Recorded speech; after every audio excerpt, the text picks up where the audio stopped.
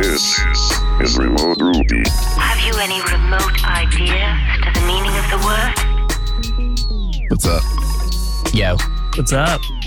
So I'm just going to start off by, I checked the Remote Ruby Twitter today. I mean, if I'm the one that runs it. Someone tweeted waiting for the next Remote Ruby to drop. And the gif of the Narcos Pablo Escobar just like deep in thought. And I was like, oh no. And the only thing I could think about, I tweeted about it, was that literally a week ago we stood on stage and said, make sure you publish every week consistently and on time. And then the literal next week, it was like... Oh, we missed a week? Yeah, we didn't miss a week. Paul sent us Steve's Four-peat episode while we were at RailsConf, and we were so excited to send him back the picture of him that we never actually published the episode. Oh. I was very excited for him to get that picture, though. I will normally see that email and then download it immediately and upload it. But yeah. Sending that picture back, I'm pretty sure I hit send and archive and then it was gone.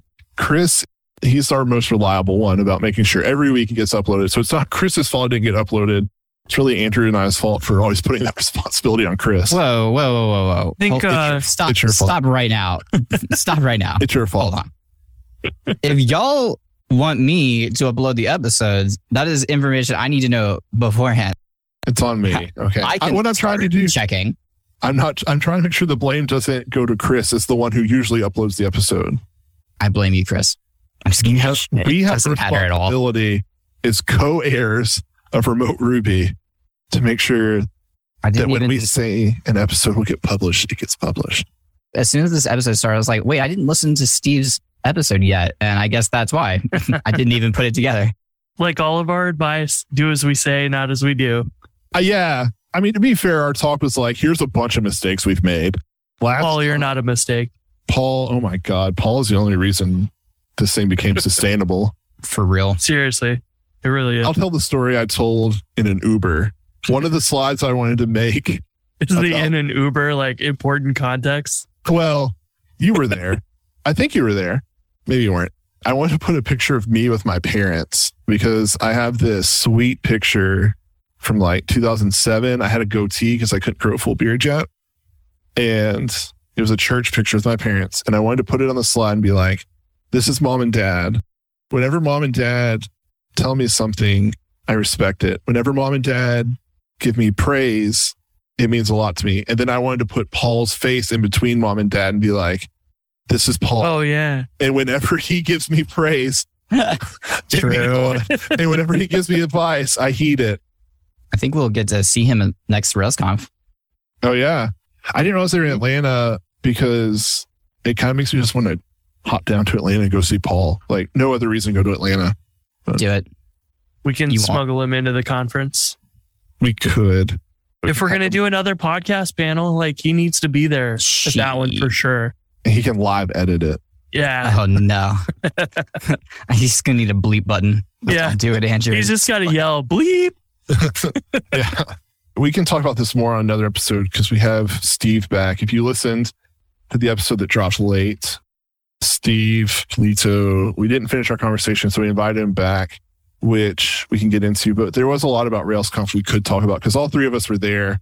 And I think that's the first time the three of us have been together in the same physical location since we started podcasts. Since I met y'all. Yeah. Yeah. I was telling someone earlier, though, I was trying to be like, RailsConf's only the second time I've hung out with Andrew. And then I was like, except for the retreat a month earlier, except for Sin City Ruby a month before that. Why are you talking about me, bro? Because I have this bad habit where I'm really glad to be friends with you. And so I tell people about it. You're the only one that says that. I know. I realized. Described as a mistake before. I thought you were saying you talk shit about our relationship. No, I was saying you're the only one that says it's a friendship. No, I'm saying you're the only one that says it's a good friendship. You keep me young. You teach me phrases. Steve, let's talk about these geriatric millennials for a quick second. Sweet God. When I hear the term geriatric, it's decrepit. Yes. How old do you think I am, Andrew? I just kind of because this is my age. So I'm assuming now that you've said that you're very early 30s? There's no way you're over 30, dude. 32. Oh my God. Because I truly believe if I had to guess, I would have said 28. Well, we talked about this earlier. I have the physique of a jockey. I look much younger than I am, but no, I'm 32. It's a good age though. I'm digging it. Dude, you're rocking it. Chris used to be 32. Yeah, a long time ago, like 28 hours ago. I can retire now, right? I hit that age, I think. 33? Yeah, it's retirement age. 33. What's it like being 33? Oh, it sucks. What's it like? Does it? Crap. I had a feeling.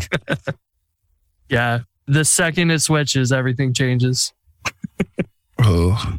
You're looking forward to it, Jason? Yeah. 33 in 3 days. Wait, y'all are the same age?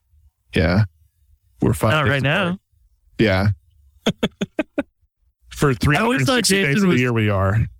Jason's beard always made me think he was like 8 years older than me. Yeah. Wait. Stop. Jason, you're 32? Yeah. Cool. His brain broke. The fact that we're both 32 is really boggling. Hold on. What age did you think I was? I'm trying to backpedal. Hold on. Okay, not that you look a certain. I just thought you were older than Chris. I thought you were 38. But you have kids, dude. Everyone with kids is 40 in my brain. Okay, that's fine. You have kids, you are 40 to me. Does that mean you actually thought I was a boomer? It wasn't like a satire thing? It was satire because, dude, you'd have to be like way older to be a boomer. Yeah, I'm only 32. I was born in 89. May 30th, 1989. Got some reflection to do today. That's why Chris and I gel so well, is because we're only days apart. But I am clearly much older and wiser. Yes. 5 days older. I don't want to 5 grow days my wiser. beard back out because you're going to think I'm like 60. Yeah. Well, dude, you're just like an adult to me. When I think of Jason, I think Jason is an adult. He thinks Mature, you ordered off the senior menu at Denny's. Yes, He but was not because of that I didn't reason. pull out my AARP card the other day. Well, yeah, but y'all get those at 30, right? Yeah. When you said you feel like I'm an adult, you're the only one who thinks that. So we're even. In crisis, I look to you as the adult to do something. Oh, sweet. All right. Cool. Is that why it hurts so bad that I keep talking shit about you not having a house? Yeah, I'm like, Dad is upset. Dad doesn't approve. Oh no, not the disapproval trauma. Anyway. Sorry, Steve. This is what I came here for. I appreciate this. We spent a whole week together and then we haven't really all talked together in a week. So it's been a hard dynamic. I know. It's been hard for me. Talked about it in therapy. Jason withdrawal. Yeah, I got that. That's why I get so depressed after conferences. Same. So I want to start by saying that at the last episode, which is called Steve Three-peat Polito, I think this one now technically classifies as Steve Four-peat Polito. Yeah. Yep. Even he's 32 years old. Parentheses 32 years old. It's arguably a continuation of our earlier conversation, but we didn't record it all at once.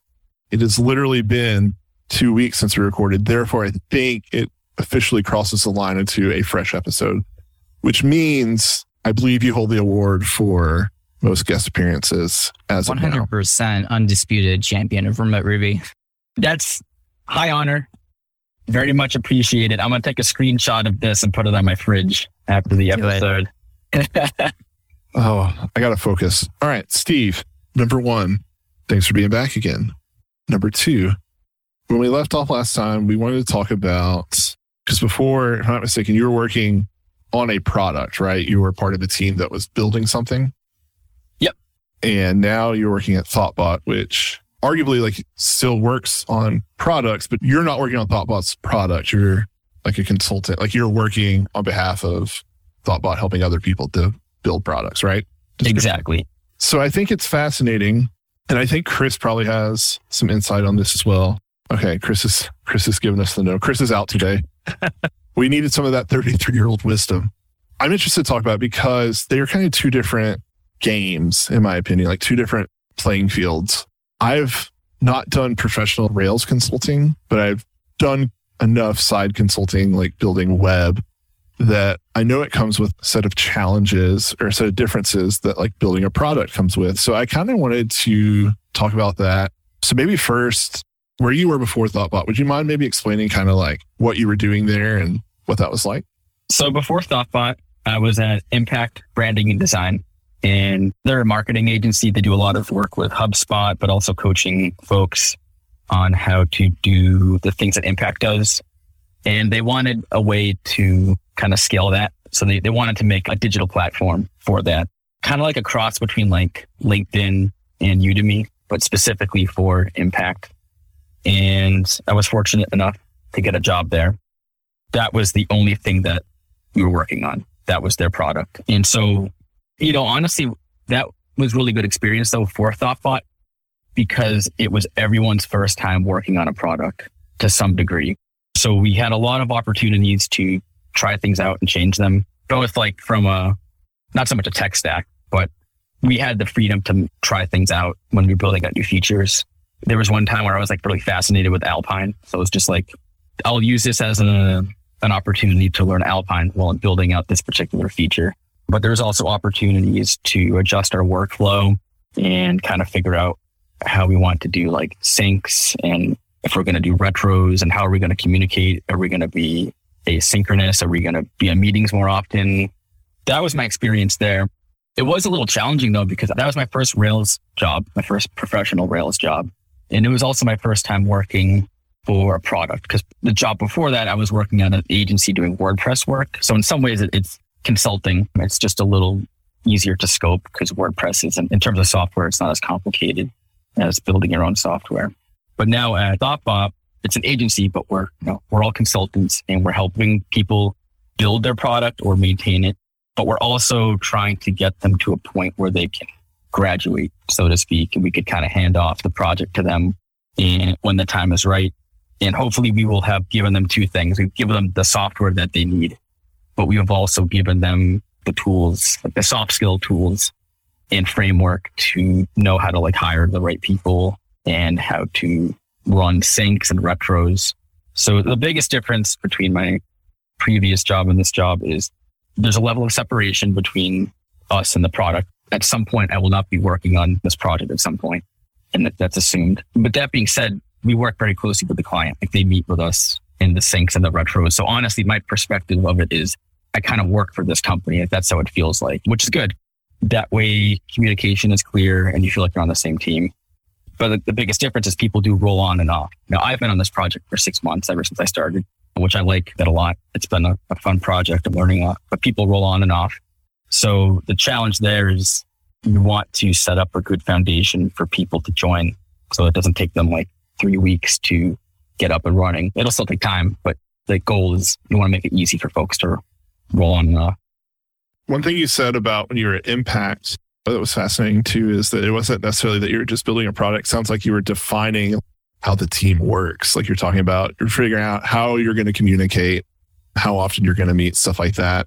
So when you're doing that, like I assume at Impact, it's with, at a minimum, the other devs, but maybe like stakeholders. What is that like when you're at Thoughtbot? Are you meeting with, you said you meet with the clients that come to your stuff, but is that also like bosses and stuff at Thoughtbot? What does that look like? Yeah, so the project I'm on, it's really well set up. Again, this is the only project I've worked on, so I don't have anything to compare it with. We have someone who is the product manager, and they do work for Thoughtbot. So it's great for me as a developer because they take care of working with the stakeholders to work on the product roadmap and carve out tickets to work on, things like that. So it's great because at Impact, that was not my job. I wasn't the product manager, but I worked very closely with him, and I would sort of be involved with the roadmap as well. And which was a very good experience because even though my passion is development, obviously, if it were up to me, I would spend probably way more time trying to code like the perfect thing versus just getting something out the door, moving on to the next thing and having it validated. And it's also important to understand. It was a good experience for me too, because then I could understand where the stakeholders are coming from. Because at the end of the day, if the product isn't making any money, that's not good. So that means a lot of different things, per project. But that's always something I kind of check myself against too. The challenge there though is just, okay, well, how do you deal with deadlines then? Because it's not possible to do everything in a week if you're trying to work a sustainable pace. So then you have to learn how to have difficult conversations, but also ask the right questions to just better align on, if our goal is to do this such that we can be profitable, what are we going to cut out this week or like this quarter or whatever? We can't do everything. Everything can't be a priority. So those are skills I learned at Impact, and they're helpful on this project very much as a consultant. But fortunately, there is someone in between me and the stakeholders that is kind of negotiating that on our behalf, which is great. So it basically allows me to spend more time developing, but I'm given a lot of opportunities to open up stories that I think are important. And we're all kind of given the freedom to know, like, well, this is what we're working on this week, but like it can change. And the key there is just make sure you speak with your team and just say, hey, I know at planning we said this was a priority, but I'm realizing it might need to take a back seat because maybe there's a bunch of errors happening somewhere else in the app, or maybe there's an event happening in a few weeks. And if we do something else to prepare for that event, for the product, that could be better for the product as a whole. A lot of communication, basically, it's important. And everyone communicates differently, right? So the project I'm on, we actually we used to have a daily sync, like, video call, but we're experimenting with just doing it completely asynchronous. So just open up Slack, just put in what you're working on. And if you have any blockers, that's the time that you would just huddle with someone. And also throughout the day, if you just need to like virtually tap somebody on the shoulder, obviously go ahead and do that. But we've been experimenting with that. And I like it from a productivity standpoint, but I do like miss just the virtual water cooler. So it's like, how do you find that balance? And I don't have an answer to that right now. That's been like a little bit of a challenge, I guess, but it's been nice being able to just explore different ways to work on a project and not just get stuck and be like, okay, we're going to just do it this way. Yeah. You said that every so often, like people roll in and out of the team you're working on. How do you kind of manage being able to bring someone up to speed quickly?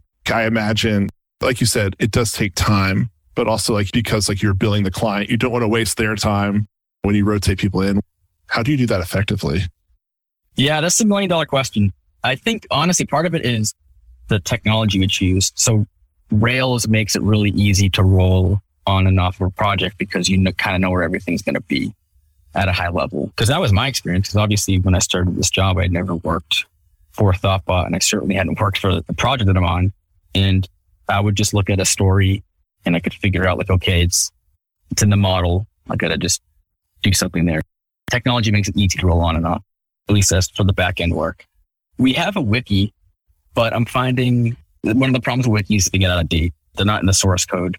So that's been a challenge. Actually, what I'm exploring with now is using the Rails notes command, like the annotations command, for things that are basically to document the complicated business logic of this app. Because that's been the challenge for this project, but also that's the challenge with any project is just the business logic, not so much like the tech stack necessarily. So I've been trying to do that, especially when I'm given a task where I'm like, basically where I can't keep it all in my head. I'm like, this is so confusing. Like, I don't understand how this external API works the way it does. And then I'm just like, let's just add a comment. I go back and forth with comments. I'm sure like every developer does, where when you're first learning the program, you're like, okay, let me add comments, just like sequentially go through this. And then as you start to progress in your career, or this is my experience anyways, the pendulum swung the other way. And I'm like, oh, no more comments. We're done with those. I'm a cool programmer now. I know what I'm doing. No more comments. And, you try to write code that is like self-documenting. What I'm finding is code can't be self-documenting in a situation where it has to explain the why. You can make a method have a nice name to explain kind of what it's doing to make it a little more clear. Just like, why are you doing this weird thing right here? That's been a challenge with this project is there's some, the API we're working with it's just hard to work with basically. There's a lot of unexpected side effects. So I'm just leaning into commenting. I know the original question was onboarding. In general, I'm finding it hasn't been too hard to roll on and off, like I said, because of the tech stack. Right. And Thoughtbot, we also have guides that we work with. Our Thoughtbot guides repo. So just like, it's kind of a framework for how projects should work in general. Like use some type of a Trello service to keep track of stories, keep PR small and simple, things like that. So it's a framework for working with different projects. And because everyone kind of understands that, it is easier to roll on and off. Do new clients, do you know if like they kind of take a week or something to sort of standardize? They have an existing project, get everything sort of organized, like make sure CI is working properly and whatnot. Is that probably a piece of the onboarding stuff as you get a new client, so then you can have your team easily jump in, I would guess? That's a good question. I joined this project. It was relatively new when I joined it, but I wasn't there for that like golden moment for like the Rails new command. I missed out on the Rails new. I wish I was there for that. One thing I'm finding though is that, so I should say Thoughtbot is now, we're fully remote. And because of that, we have 4 distinct units. So there's mission control, and they do like, that's like the DevOps team. Then there's Ignite, and they do like rapid prototyping just to validate an idea. So like they'll use like Webflow and technologies like that just to get something up very quickly. Then there's Liftoff. That's the team I'm on. And that's like where you're building an MVP. So something that's been validated with Ignite, and then like Liftoff is actually bringing it to life as a real product. And then there's Boost, and that's where you're kind of like maintaining something that Liftoff has made, or like working with a new client who just needs some extra help. So knowing that, depending on which team you're on, it's going to be a different answer. Some projects, it's already an existing application that you're maintaining. Other projects, it's brand new, but they know that at some point they're going to be handed off with this code. And just because we all have our own opinions on how technology, what technology to use and whatnot, you need to account for their hiring needs too. For example, I mean, I just love vanilla Rails. Vanilla Rails with Turbo, I feel like I can do anything. However, a lot of people still want to have React for their front end because it's easier to hire React developers. And it also gives you the opportunity to use something like React Native to build a native application. And these are things that have to go into like each new project. Is the client you're working with at some point is going to take ownership of this. So you need to take into account those types of things too. The hiring part makes a lot of sense. It's something I don't consider because I work on products that are just built in Rails. And so that's who we hire, are Rails developers. So that's really interesting insight. Arguably, there's a business reason to not use React, but for a hiring standpoint, it does make a lot of sense to have a tool that is widely hireable. Oftentimes, when you're consulting, the team changes probably a fair bit. As you get a big new client, you're going to need maybe more developers because everybody you already have is on existing projects, already busy or whatever. Whether US East 1 is down or you forgot to add a configuration file, everyone has an outage from time to time. When your next outage occurs, transparency is critical. The difference between a minor annoyance that people soon forget and a fiasco that creates sustained resentment is in how you communicate. That's why you need Honeybadger. Honeybadger will be a crucial component of your incident response plan with their uptime monitoring service that now has an exciting new feature, public status pages. Create a new status page with custom domains, branding, and more. Don't let Twitter be the only way your users can find out if your app is down. Sign up for Honeybadger to improve your incident response with a shiny new status page that you will be proud to show your users. Visit honeybadger.io and start giving your users a better experience today and let them know Remote Ruby sent you. Thanks to Honeybadger for their continued support of Remote Ruby. I know Thoughtbot has a lot of gems that were built in Thoughtbot. Do you use what was it called? Suspenders? Is that still around? Do you like reach for the Thoughtbot gems, or is it kind of like, based on what project needs are? Yeah, that's a good question. And I think there's actually some open issues in Suspenders right now. The sense I'm getting is I don't know if we're using it as much right now for new projects because it comes with a lot of dependencies, which isn't good or bad, but there's a case to be made that you probably don't need every single thing that comes with Suspenders, as good of a starting point as it is. That being said, I think the project I'm on is the result of Suspenders, or at least parts of it. But yeah, that's something I haven't experienced yet, which I feel like there's some need for exploration there, especially because, Rails 7 is still relatively new. I still think there's some opportunities to just see just straight up doing like Rails new and then slowly adding in gems as you need them. Thoughtbot, obviously, we're big with RSpec. So like that's like one deviation right away from the standard Rails framework. And like we use Devise a lot. There's Devise, there's also clearance of the Thoughtbot authentication gem. But suspenders is always there as like a good starting point. I hadn't even thought about suspenders in a while, but I remember that I just looked at it. Yeah, it comes with a lot of things out of the box. So I could see how, like you said, it's not good or bad. It just is. Are all these tools the right thing for your project? So I can see why that's not always yes or not always no. When you were at Impact on a small team, like, you know, you're building a product, sure. But at the end of the day, it never ends up just building a Rails app. You almost always have to get involved in design, project management, talking to stakeholders, blah, blah, blah. You think that really kind of helped set you up for like what you're now doing? Yeah, absolutely. Because I was much more involved with a lot more aspect at Impact because it was their first product. It was very new to them. And like I was one of the first software engineers that they hired. There was no one else. Just by default, I was like the expert. Me and Colin and Morgan, like we were the most knowledgeable people in the entire company on this thing that was brand new, which was interesting, especially because again, it was my first Rails job. It touched so many things. Yes, I was in the front end a lot, which that's a weakness of mine. It's hard for me to get a pixel perfect design. And yeah, a lot of managing stakeholders, especially just around like deadlines and expectations, especially because the work that Impact does, they do make websites. So it's not that they don't understand what goes into a website. It's just the challenge was their specialty is like WordPress and HubSpot. So that's just a very different type of website than building something, you know, a SaaS application. Like with HubSpot and WordPress, there's no concept of test-driven development, or you don't really build a feature. You just look for a plugin or something. So I just need to kind of make that clear and like in a helpful way, just to let them know, like, it's hard to rush these things because we need to spend time testing them. Like it takes time to write a test. There's a cost to that, but then the benefit, hopefully, you know, it's like, well, it's tested. We know it works. And if it breaks, we'll know about it too. So a lot of my experience there, I felt like it was also just trying to educate stakeholders in how software development works, which is very beneficial for working at Thoughtbot with consultants. So the same rules apply.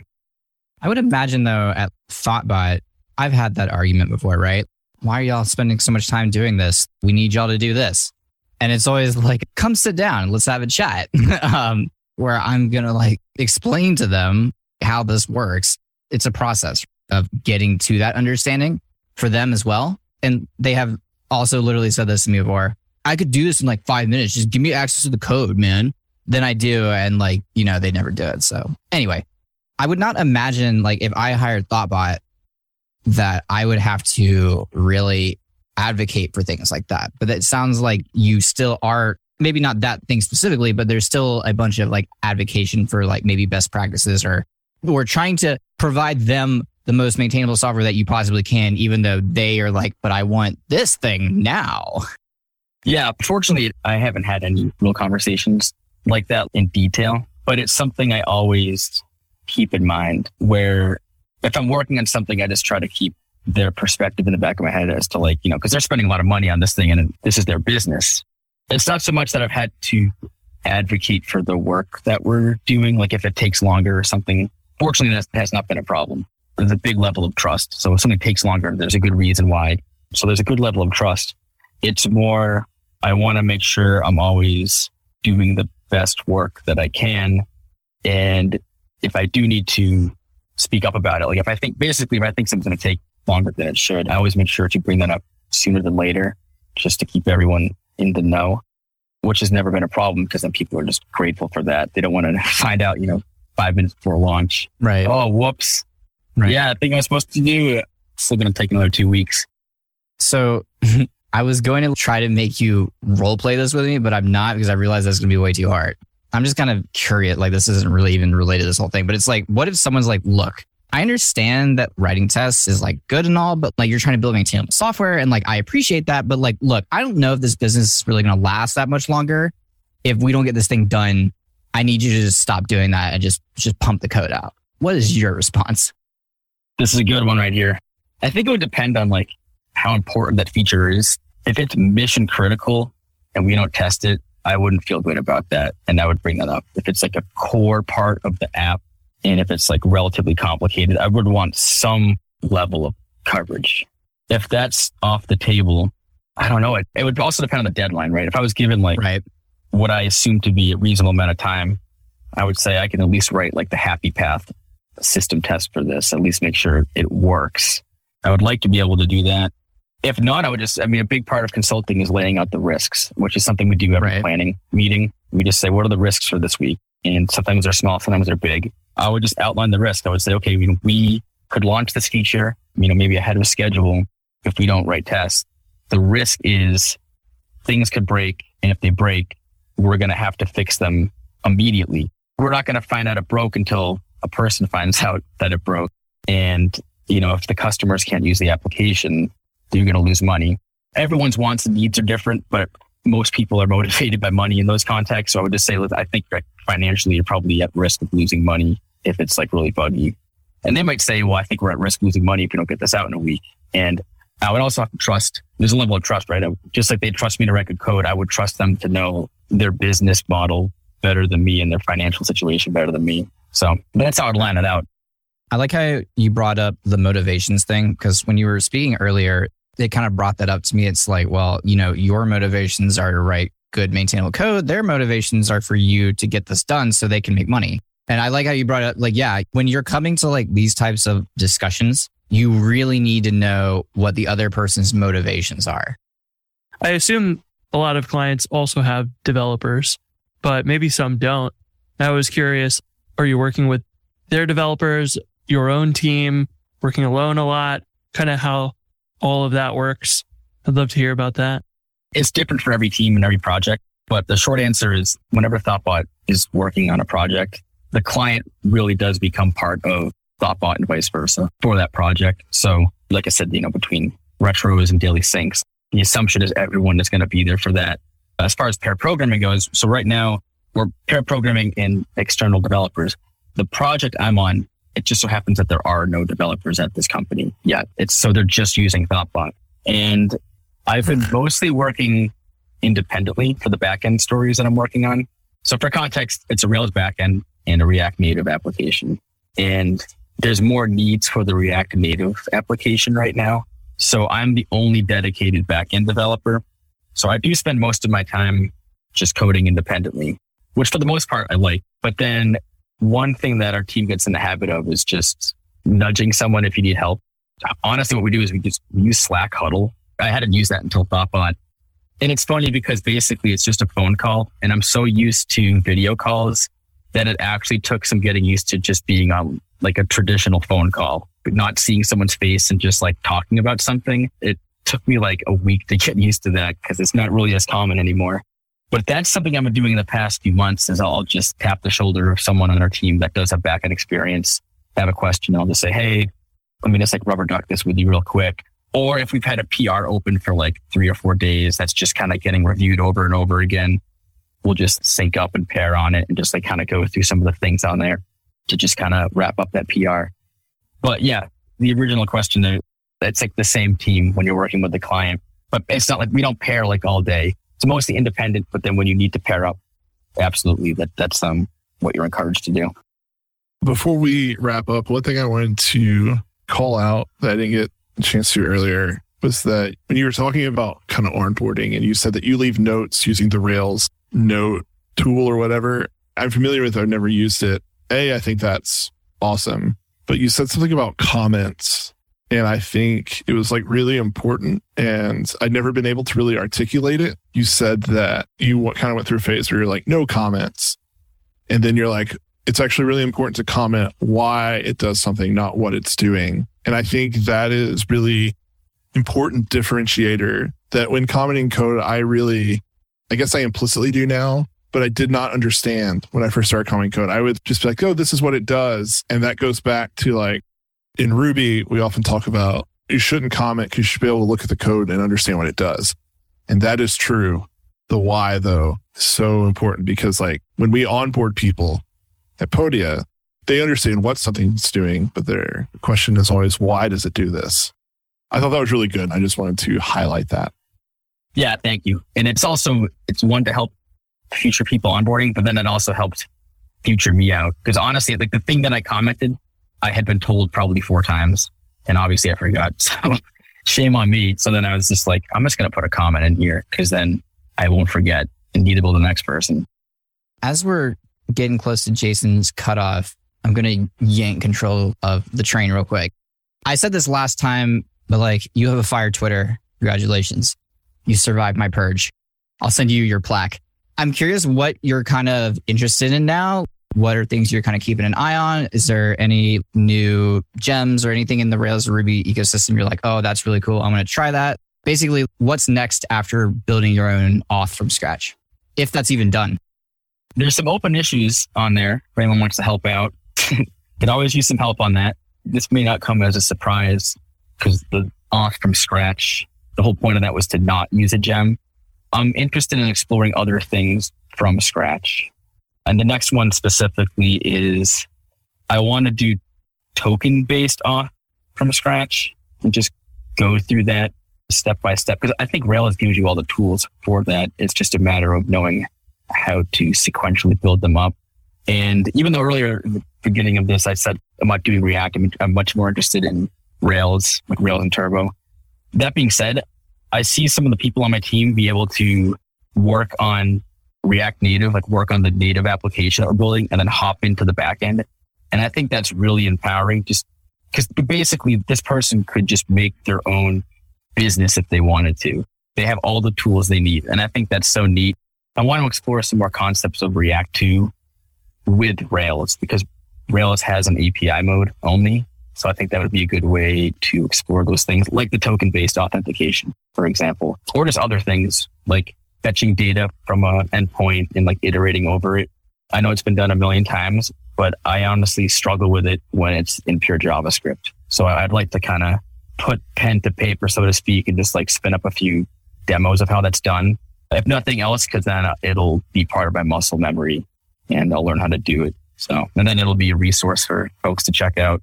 And also open issues on too, because I know I'm not going to get it right the first time, which is why I tweet these things out, because it's a very quick way to get advice.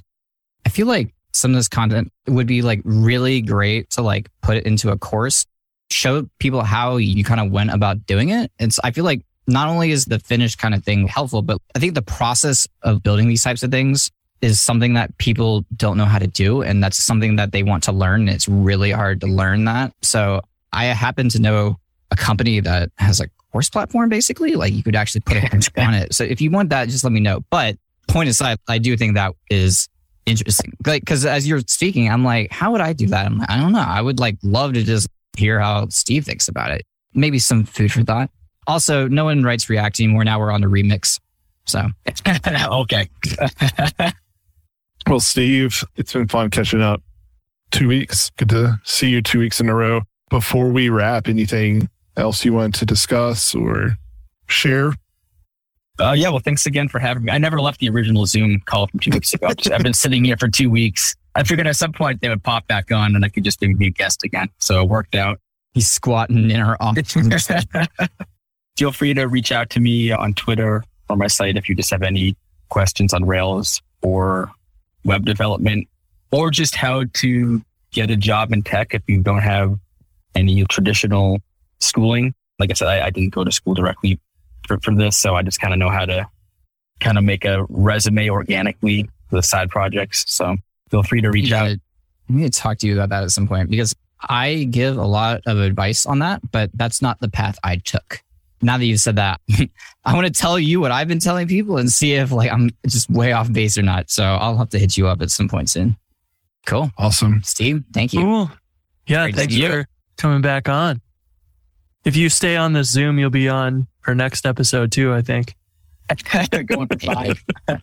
Pulling out a substantial lead here. He's just going to end up being the host. We'll all leave. He'll still be here. Well, here's what I propose. Basically, we're going to swap, right? Aaron Francis needs to be with y'all, and I need to be on a Rails podcast. So like y'all can talk Laravel here. I'll go over there, and Steve can just come with me, and it'll be a party. We should have Aaron on. I'll send him a we link should. right now. Please join us right now. No, I mean, like, sorry, I'll send him the schedule right now, not the Zoom link. Okay, Yeah, bye. here. Bye. Bye.